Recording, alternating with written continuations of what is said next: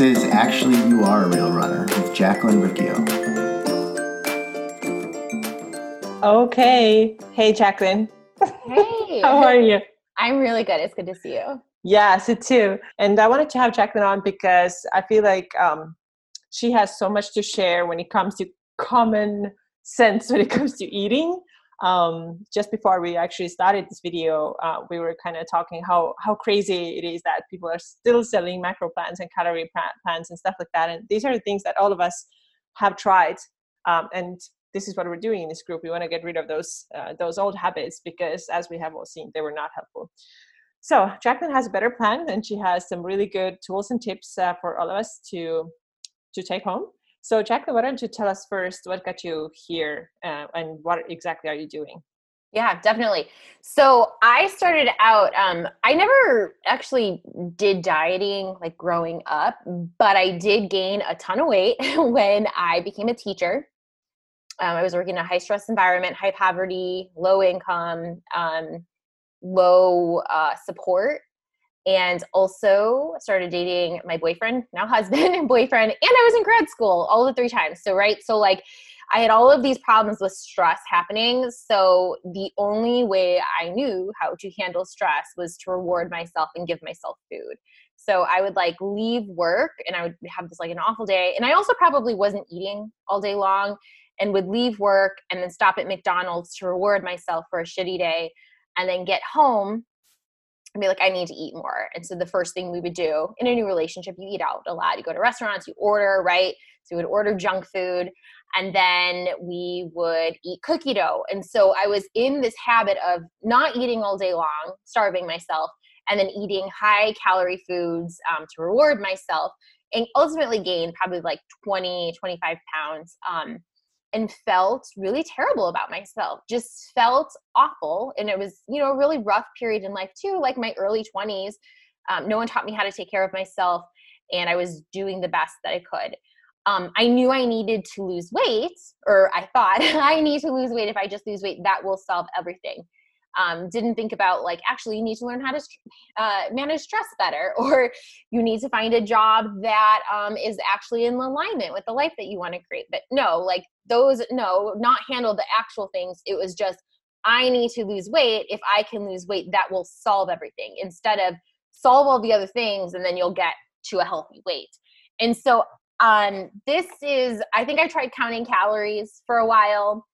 Try using MyFitnessPal. Then I found out about 21 Day Fix and the little cute Tupperware containers, and I was doing that. But then I would find myself still like binging on food, just eating like a ton of junk food, messing up the containers, messing up the calories, whatever, and just eating a ton of sweets. So then I found out about Whole30, and Whole30 felt like the holy grail. It was like, it was really appealing because it was very black and white. And so there was none of this, oh, you can have some sugar, or you can have like a little bit.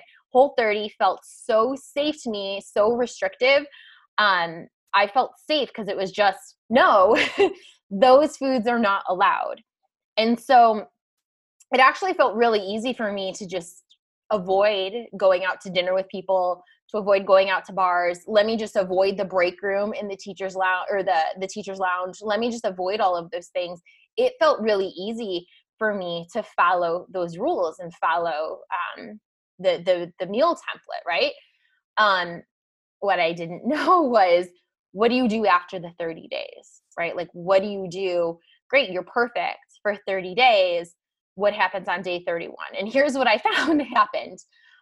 Without the safe black and white rules of Whole30, I binge like crazy. I reverted back to old habits, went through that period of restriction. Now I'm eating like copious amounts of these foods that weren't allowed, and I'm feeling disgusting and I don't know what to do. So what do? Get myself together and do another Whole30. And so I just kept doing it like over and over and over again. If I messed up, it was like, oh my gosh, like, what's wrong with you? Get this right. And it carried on like that for close to maybe 2 years of just being really mean to myself and just feeling like I have to stick to Whole30. If I don't stick to Whole30, I don't even know how to eat healthy. And so I would do that. And I mean, I missed out a lot. Like we lived in some really fun neighborhoods, and I missed out on going to restaurants. I missed out on, certain food groups. I missed out on a lot of social occasions because I didn't feel safe.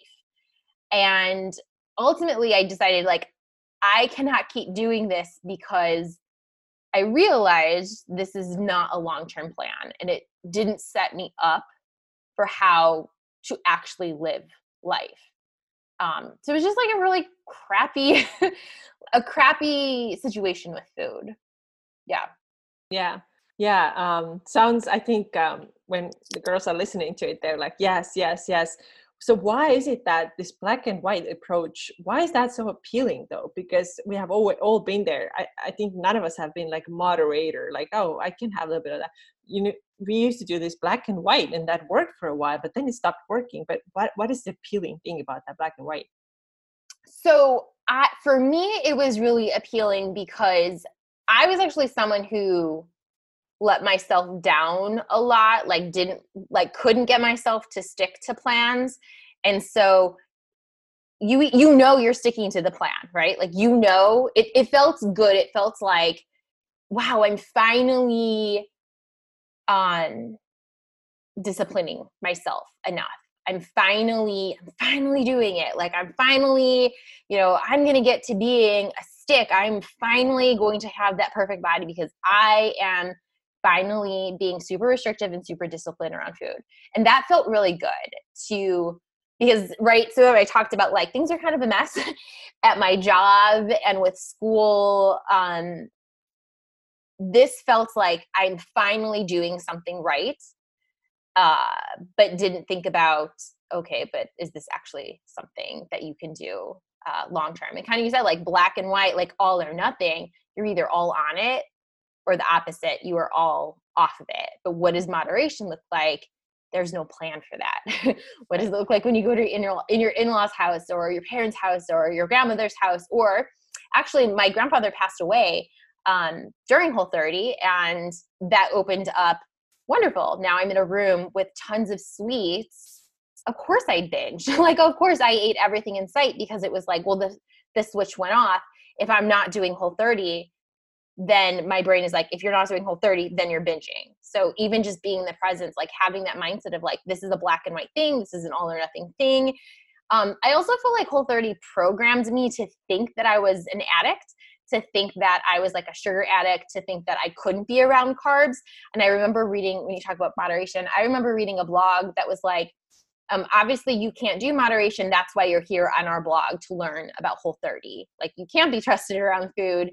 You're a food addict. So I listened to this stuff. And I think especially because I was in such a vulnerable period, it was like they were hitting the points that, I was struggling with. So I was like, wow, they have a solution for me. It's kind of like cult-like thinking. Like I was like, they are in my head and well, they're skinny. So I should just listen to what they have to say because obviously they know more about food and my body than I do because I'm an effing mess. Like, look at me. Right. Mm-hmm.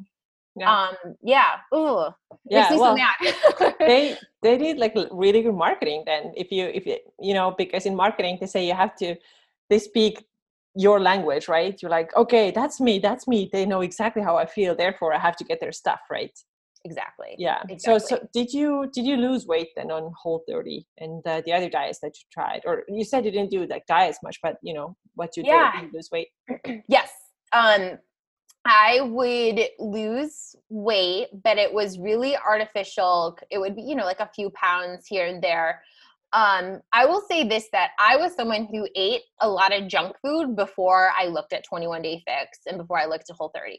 I did not know, like we're talking about macro plans, like, yes, like having a baseline knowledge of nutrition and knowing like, these are carbs, these are fats, this is protein. I didn't know what foods had protein. Like I just didn't know what protein was. I didn't know these things, right?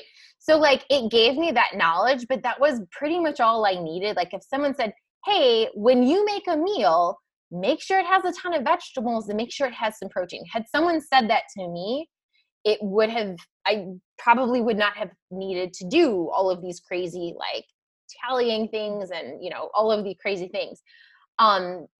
But yeah, so I lost like a little bit of weight, but then it would be like I was constantly looking in the mirror, constantly taking progress photos, and the progress photos were still never enough, right? Like it was like you take the photo and be like, great, like I see weight loss here, but there's still fat on this part of your body. So it didn't matter. It was never enough. I never looked like the people on the TV shows, or I never looked like the people on the websites.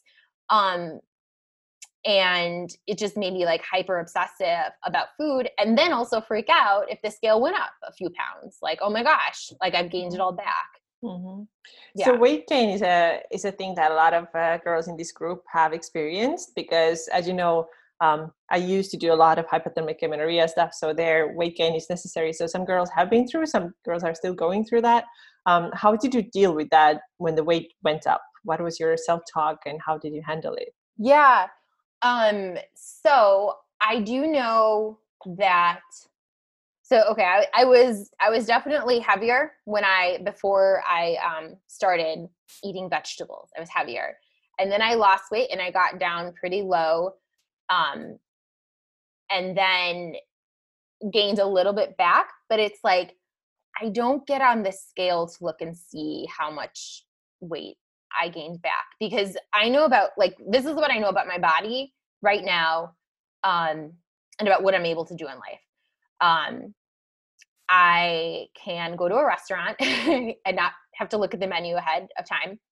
My husband still loves me. In fact, even when I was heavier, he didn't not love me then. I didn't like me. But he, even though I'm a few pounds heavier than I was, he's never once said, ew, like, what's wrong with you? He actually probably likes me more now because we can have pizza in the house, or we can go to a restaurant, right? Like, so me not being obsessive over food has actually helped our relationship, even though I'm a few pounds heavier than what I was. So that's helped our relationship, and that's helped my self-esteem and my confidence. And let's see. I forgot your question.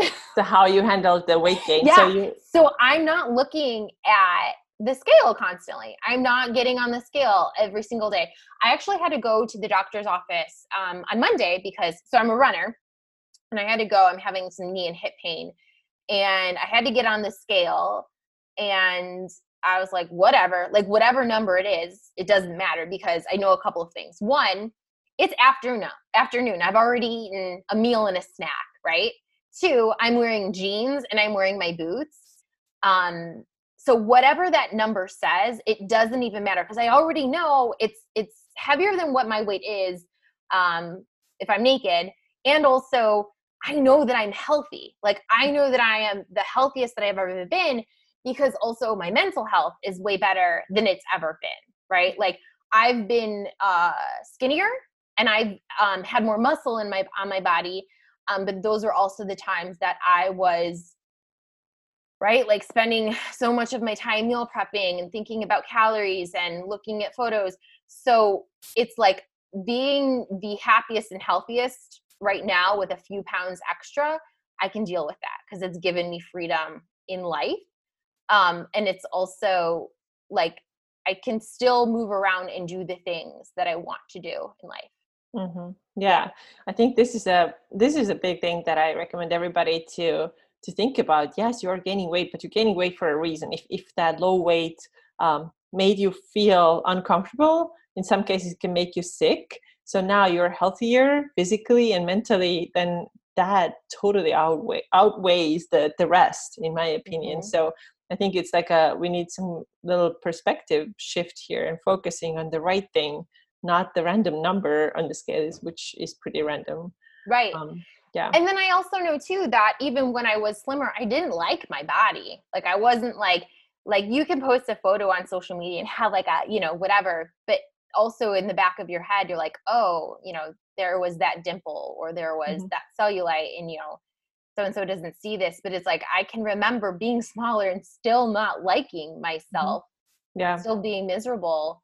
Yeah. And now I can look and I can be like, oh, there's cellulite on the back of my thighs. 95% of women have cellulite on the back of their thighs, right? So it's like, I don't love that cellulite, and it's not a Dove commercial in my bathroom. When I look at my cellulite, I'm not like, oh my gosh, I love every inch of my body, but it's kind of like, oh, that's there, whatever, like moving on with my life. Yeah, exactly. So this week in the group, our theme is breaking the food rules, because a lot of us have had many different food rules, whatever they are, from calorie counting to macro counting to like not eating after 6. There's like tons of things. So how would you start letting go of them? Maybe you can give us like one example that you did personally when you started letting go of the Whole30 approach. Yep. So it's really interesting because all of those food rules that you just named, there's so much information out there, and a lot of it is so conflicting, right? Like being vegan and being keto are the top 2 things that people can do right now to be healthy, and they're the exact opposites, right? So it's like, what I actually did after I stopped Whole30 is let me backtrack. So we had moved to Atlanta, and I spent all of February sitting in an apartment by myself. I was unemployed, looking for a job, moved there for my husband's job, and afraid to go to restaurants. So I spent all of February sitting in an apartment by myself, afraid to do anything in life so that I could be skinny. In March, we ordered pizza. It was actually today, March 11th, and we ordered pizza. And I think it was like a Friday or Saturday. It was a Friday. And I said something like, oh, balance. Like, I can have this pizza because balance, right? No, that eating that pizza set off this weekend long binge. But on that Sunday and Monday, I was like, I can't keep doing this. Like, I cannot keep binging on pizza. So that was the day that I was like, I need to figure out how to have some pizza without eating all of the pizza. And that was my goal. I need to learn how to have some without eating all, so that I can be a normal functioning human. That doesn't mean that I solved all of my problems that weekend and I magically knew how to balance food. I actually researched several other diets after doing Whole30. And that's what brought me to, I tried to be vegan for a while. I tried to just do paleo, not Whole30, but do paleo. I tried counting calories. I tried counting macros. I tried doing all of these things. And I also was looking at people on social media, looking at all of these people. And I was like, everyone has all of these different plans for how it is to be healthy, but they're all conflicting. And if you look at all of these like different cultures and like how people eat, it's like, everyone has all of these like perfect boxes that they fit in, but the gist of all of it is eat mostly plant-based foods and have a little bit of fun. So kind of that like 80-20. So that became my mindset of like, what would that look like? Right. So I actually went from being like hyper controlling with Whole30 to releasing a little bit of my rules. It wasn't like overnight where like sometimes I see this with like intuitive eating, like everything's allowed. And that can feel really scary for someone who's had so many rules. So my background is in education. I used to be a kindergarten teacher, and I talk about gradual release of control. So you don't have to go from, and I have this up on my wall, you don't have to go from A to Z. You can go from A to B. So if you have 10 million rules about food, releasing one of the rules, just releasing one. Like, okay, cool. I have this rule that I'm not allowed to eat pizza. What would it look like if I could include a little bit of pizza on my Fridays? I have this rule that I'm not allowed to eat dessert because that's a rule of Whole30. What would it look like if I could have a single serving of dessert and practice doing that? And so that was kind of what I did. You might have a rule of like, I'm not supposed to eat carbs after 6 p.m. or whatever. What would it look like if I could just practice having a serving of carbs after 6 p.m. and just see what happens and just see. So I feel like that, like gradually releasing it and then increasing independence. And what happens with that for me and what I see when I work with clients is by doing it slowly, you start to create evidence for yourself. You're like, okay, everything's okay. I didn't just massively gain 100 pounds. I didn't, it's just this slow thing.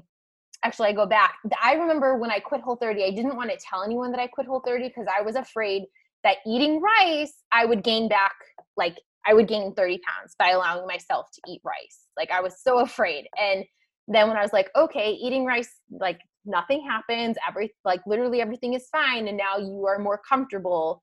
So that's what I would recommend. You don't have to release all of your rules, but just do it slowly and start to create evidence for yourself that, hey, everything's actually all right. Don't get on the scale every day to see, don't do that. But like, okay, cool. I'm becoming more of a normal eater. I'm moving closer to feeling normal and moving away from feeling hyper obsessive and feeling paralyzed. Yeah, so good.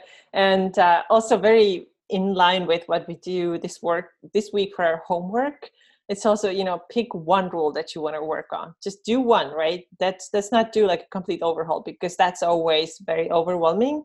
It only creates the feelings of like, I couldn't do it. I'm miserable. I'm not capable of that change. So that's why we do one thing at a time. And also like, let's go to that worst case scenario. What actually is going to happen if I eat rice after 6 p.m.? Like, what is the deal? And then we try it out and be like, okay, didn't die, didn't gain weight overnight, nothing crazy happened. And then I feel like one by one, you take one thing and then you get comfortable with it. And then you're ready to move on to the next thing. And it doesn't have to be anything super drastic, right? So totally agree with that. That's really good. So what is your approach now? You have kind of like your own framework that you use a lot. So how do you teach your clients to eat normally without counting, tracking, measuring, but still eating healthy? Mm-hmm. Yeah. So a lot of people that come to me are people that they do want to lose weight still. I have a couple of clients that actually have worked with macro coaches or calorie counting coaches and are super afraid of having dessert in the house because they're like, every time I have it, I binge. And I'm like, sure, because you just went through a period of not getting to eat it. Like that's your body's natural reaction is, let me eat everything in sight. So basically, like I said, like I want to help people and I help my clients move from where they are now, where they are hyper obsessive over food. Maybe they're binging, to feeling more normal, feel normal with food. I also think about, because I have a background in education and I've worked with young girls and I've seen girls as young as second grade, being obsessive over their bodies or over food. What are the things that you'd want for an 8-year-old or a 5-year-old, right? A lot of my clients who come to me tell me they first learned dieting from their mom. Their mom was doing Weight Watchers and said, do this with me, right? So they learned to do Weight Watchers at age 12. So I think it's really important that us as females, we think about our actions with food and what we post on social media, because kids learn from the adult females in their life. They learn from that. So when I talk about food, the same stuff that I want for my adult clients are the same things that I'd want for the 8-year-old versions of themselves. And I don't want an 8-year-old girl counting macros. I don't want an 8-year-old girl feeling afraid of carbs. I don't want her feeling afraid of ice cream. I also don't want an 8-year-old girl eating pints of ice cream after dinner, or she got a bad test score eating 7 cookies to make herself feel better about that test score, right? So it's this, what we want for ourselves, as women, adult women, we should think about what do we want for the younger versions of ourselves or the young females in our lives. I don't have children of my own, but I think about my students. I think about my niece. I think about if a young female were ever to find me on social media, I want what I'm saying to be something that an 8-year-old could do and that a 5-year-old could actually understand. So it's really simple. I base it's not something a registered dietitian would ever talk about food in this way, but it makes sense to me and it would make sense for a 5-year-old. And that is the 5 P's. So plants, protein, a little bit of processed fun food, plenty of water, and plate it. So when I say plants, vegetables, right? Vegetables and fruit, things grown in the ground. Whole30 made me really afraid of fruit, which is dumb, and keto makes people afraid of baby carrots and apples. And going back to, do you want a 5-year-old girl afraid of baby carrots or apples or bananas, the carbs in a banana. No, you don't want her afraid of it. So don't be, like you have to practice eating it and not being afraid of it too. So plants, protein. Again, I did not know in my early 20s what protein was. Had someone told me, Jacqueline, eat some protein, some plants and protein with your lunch instead of a lean pocket, because it's the lowest calorie, or, a 100 calorie can of soup, or a Weight Watchers meal, or lean cuisine. If someone had just said, these are the foods that have protein in it, these will help you stay fuller longer, be kinder to your body, right? So plants, protein, and whether those are animal-based proteins or plant-based proteins, processed fun food. Why are we practicing having that? Because a couple of things. One, it makes the meal fun. So if I'm going to make a salad, I'm going to put like maybe a little bit of cheese on it, or a little bit of ranch dressing, or maybe crunch up a few tortilla chips. So having that included with the meal makes the meal fun and enjoyable. And also it takes away the fear, like you're practicing having it in a way that feels good. It's not that giant binge, but it's like, cool, I just crunched up some tortilla chips on my salad, and I proved to myself I can have some tortilla chips without eating all of them. So plants, protein, a little bit of processed fun food, plenty of water. I am constantly walking around with glasses of water, with a water bottle. That's another thing as a teacher. Didn't know that drinking water would help keep me energized and full. So, and that's, I find that with a lot of people too, is like they're just not drinking enough water throughout their day. And then the last one is plate it. So I work with a lot of people who, moms, people rushing through their day, that don't take a break. They don't take a break from lunch or for lunch during their workday, and putting food on a plate and forcing yourself to sit down, even if it's just for 10 minutes to eat your food, not eating it in front of the pantry, not eating it in the fridge. If you are going to get up and get some chips, whatever, get some potato chips, put it on a plate and actually look and see what you're eating, and then like eat it. A lot of times people are just so used to eating out of the bag, and they're like, oh my gosh, what happened? Oh, look, I binged on all this stuff. This is why I can't have it in the house. But it's like, well, if you slow down and put it on a plate and look at it and actually experience the food that you're eating, you'll actually probably eat less and probably enjoy it more, and then also not feel gross and feel like you can't have it in the house because you can't trust yourself. So those are the 5 Ps. The last thing that I tell people too is, hey, that's not going to be possible all the time. You are not always going to be able to do this. So the other thing I say is that's like game plan A. Game plan B is eat with ease. Eat with ease means do the best you can. So we were in Thailand for 3 weeks for our honeymoon, and it's like, cool, like that's not always going to work. Like we're eating like street food, right? We had like lots of rice and meats, but also I'm looking for fruit anytime I can. There were times that maybe I felt like, ooh, that was kind of a lot of rice. I feel full. The next meal, sometimes it was just a salad from like the Starbucks. Yes, we're in Thailand, and like I stopped at Starbucks to get a salad a few times because I could just feel in my body that I needed some veggies. So kind of having that like, cool, this is game plan A, and also knowing that's not always going to be able to happen, but that doesn't mean the plan is ruined. That's life. And so I talk about imperfect eating in a lot of different, like it's called imperfect eating. You're going to eat some imperfect foods and you're going to survive. You're going to eat some imperfect foods and probably mess up and binge and feel gross. And that's part of learning it.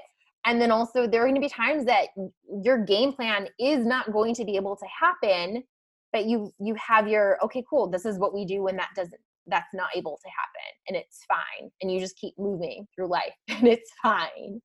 Yeah.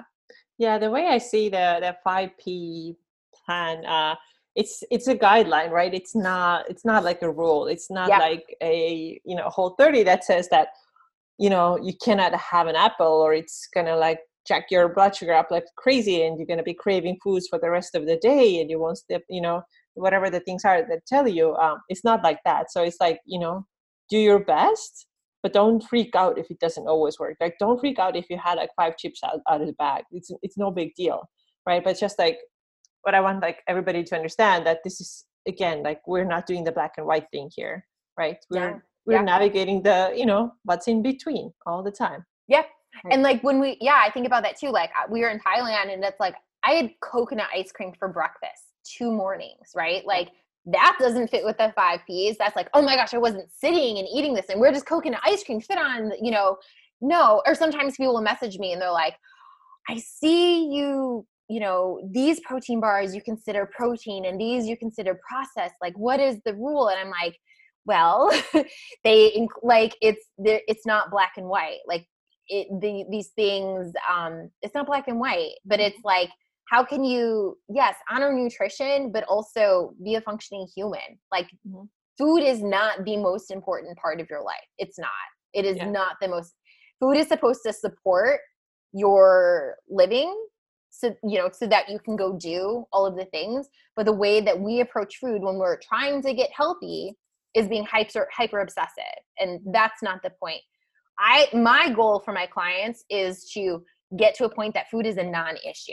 Like this isn't something that you even need to talk about in a few months. It's just like, it's a non-issue.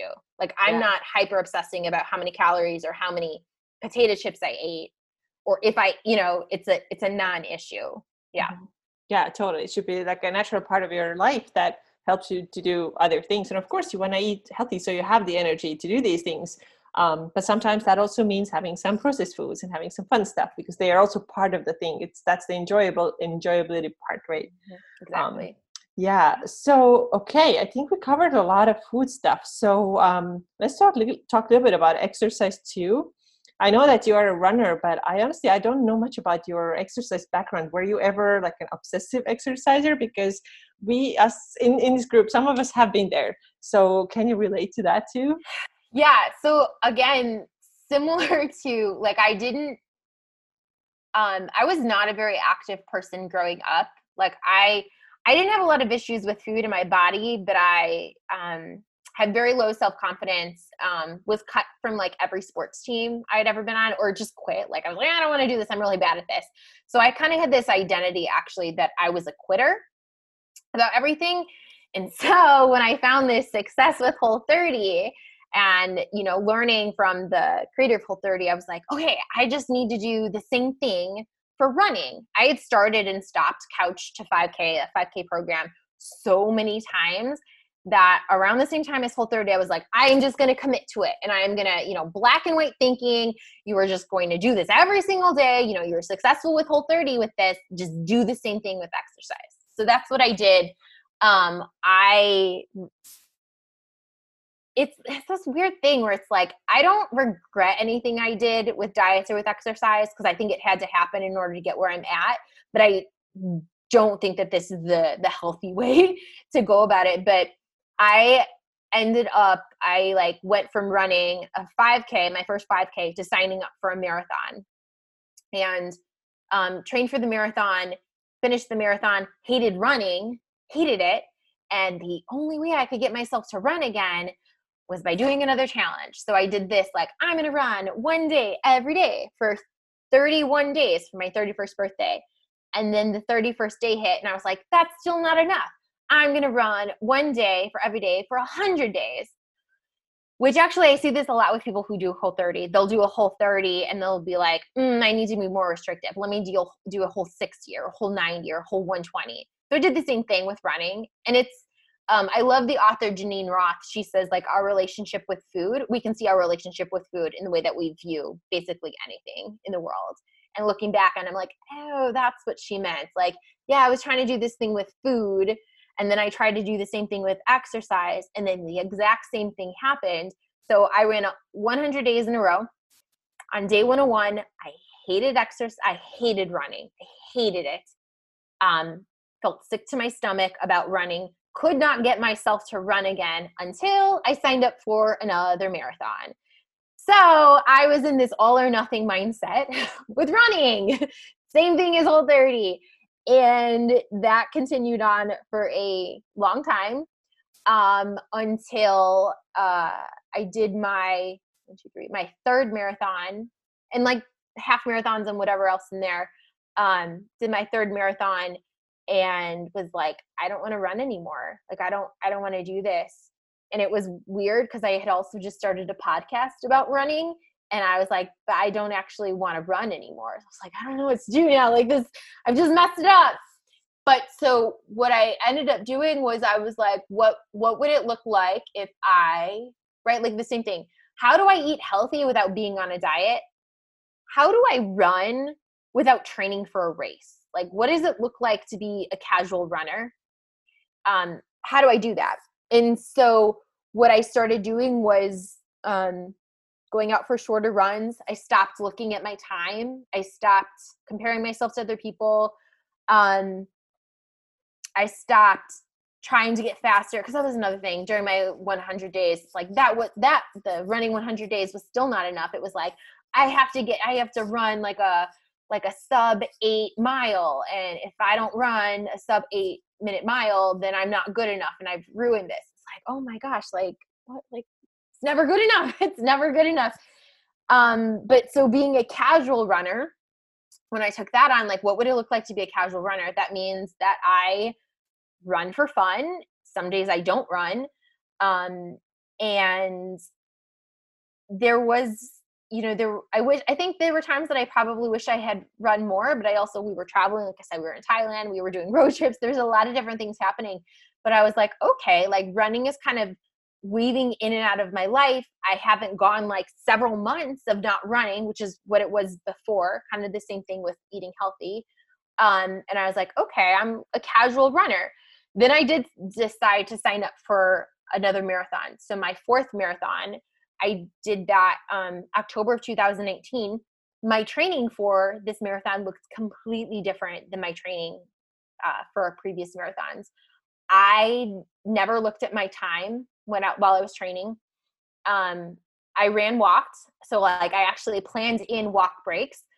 So I would run for 4 minutes and walk for 1 minute. Never looked at my time. And then my goal for the marathon was, I think it was 2, maybe 3. It was 1, finish the marathon or do training and stay injury free. And then the other was to like running after the race is done, which had never, because I had always finished the race, hated running, needed like, a 5, 4 month, 6 month, whatever break. So my goal was, how can I train for this marathon and actually still want to run after the marathon? And so it's the opposite of what every running coach says, but I did not give 120% at my runs. I still showed up, I still did it, whatever, but I was not killing myself for speed work, because at the end of the day, I'm not winning the race. I'm not paid to be a runner. This is not my job. It's okay for me to go to a hobby and have fun and not kill myself for this hobby. And it's funny because like I'll interview running coaches for my podcast, and like that, like a lot of them, like they're like, oh, I'm going to make you like the fastest runner ever. And I was like, or we could just like help them and like running, that could be something too. But so I finished that marathon. It was one of the hardest marathons I ever did. My time was very slow. There was also there was a flood, and it was a trail marathon. There's like other crap that happened during that race, but I finished. No one asked me what my time was. No one cared what my time was. I didn't care. And guess what happened? A week after the marathon, I was like, I think I'm ready to get back out there. And I got back out and started running because I wanted to. It was the first time that I wasn't like, oh man, you really should, you should get back to this, or like looking like, oh, what race should you do to get yourself back out there?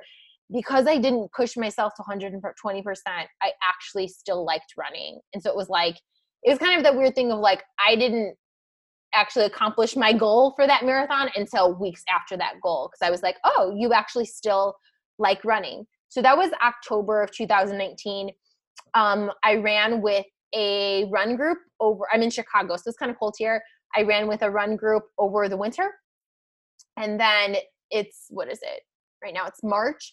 I did sign up for 2 marathons this year because I was like, wow, like your mileage is still up there.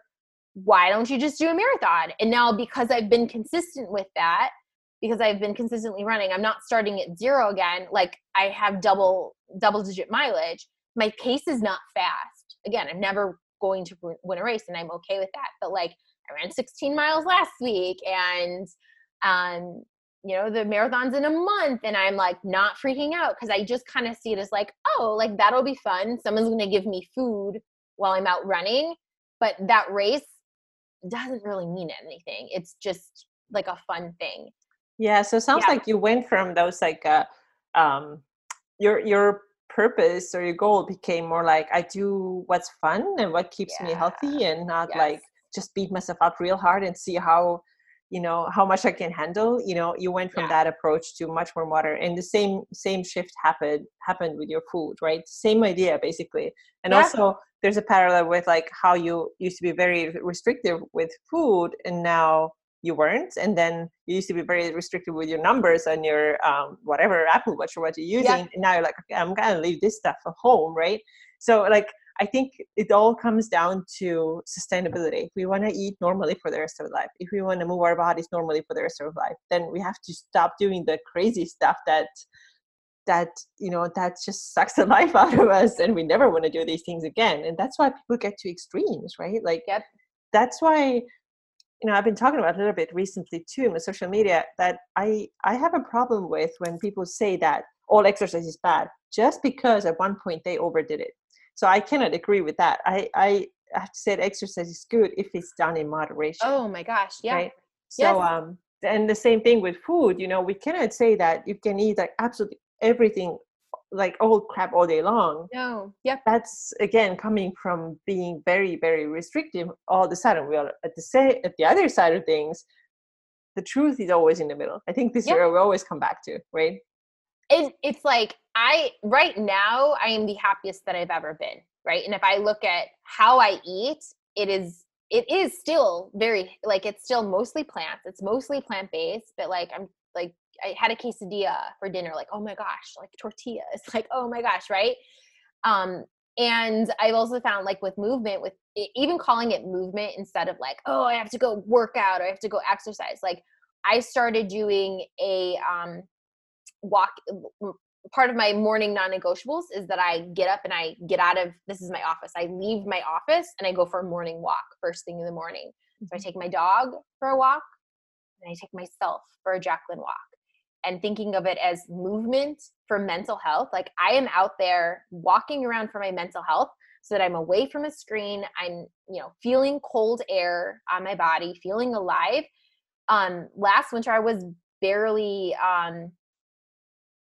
when it was cold out, like, I was barely leaving my house. But like, like, exercise, without it, I was miserable. With too much of it, I was miserable.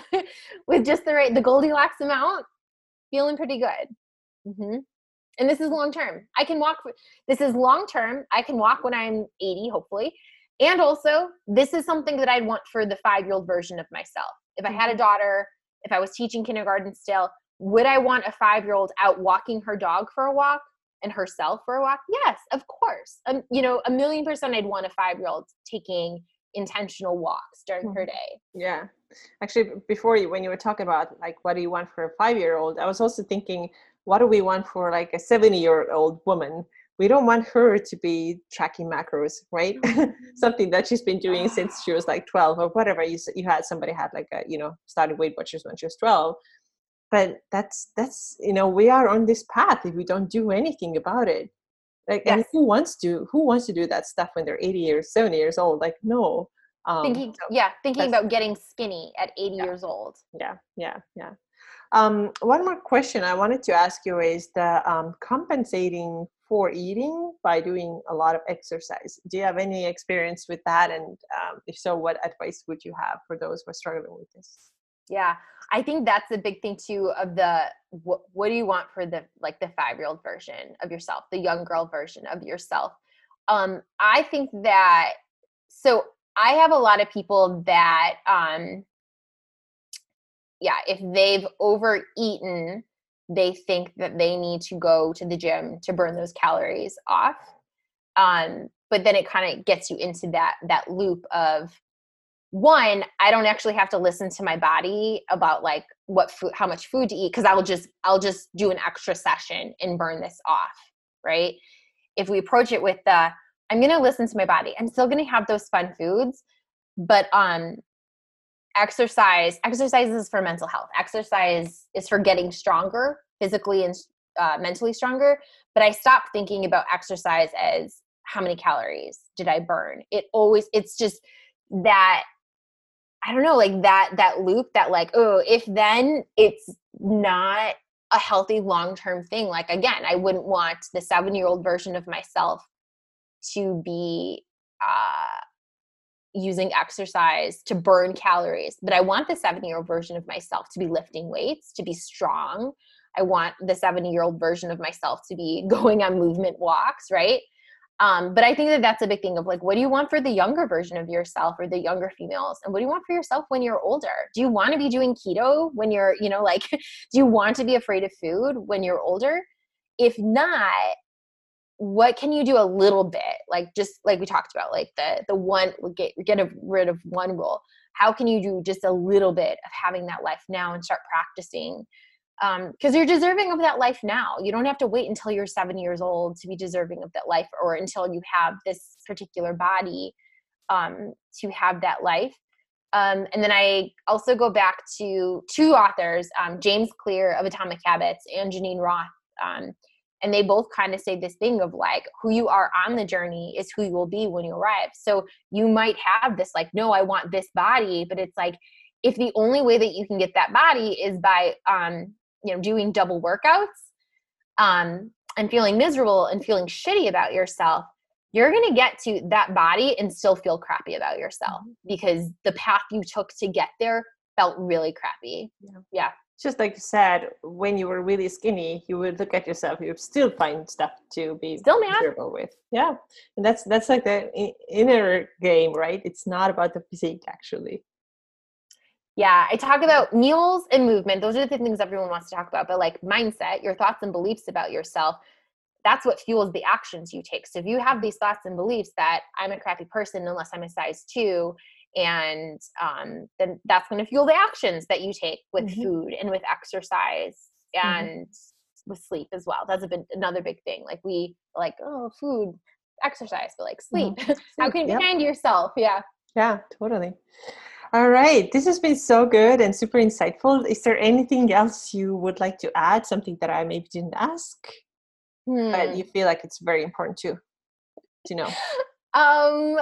I think just the idea of like, like we talked about being 7 years old, really envision that life that you want for yourself. I have things like, I have like a bunch of different like things over here on my wall, like things for me to remember. Nice. But like, I think that we have an image or a picture in our mind, or maybe like a size, a pair of jeans we're trying to fit into or whatever. We just think specifically about our body. But one thing actually Jill, our coach, had us do, she had us write down our ideal day. And this was so powerful. I have my clients do it as well.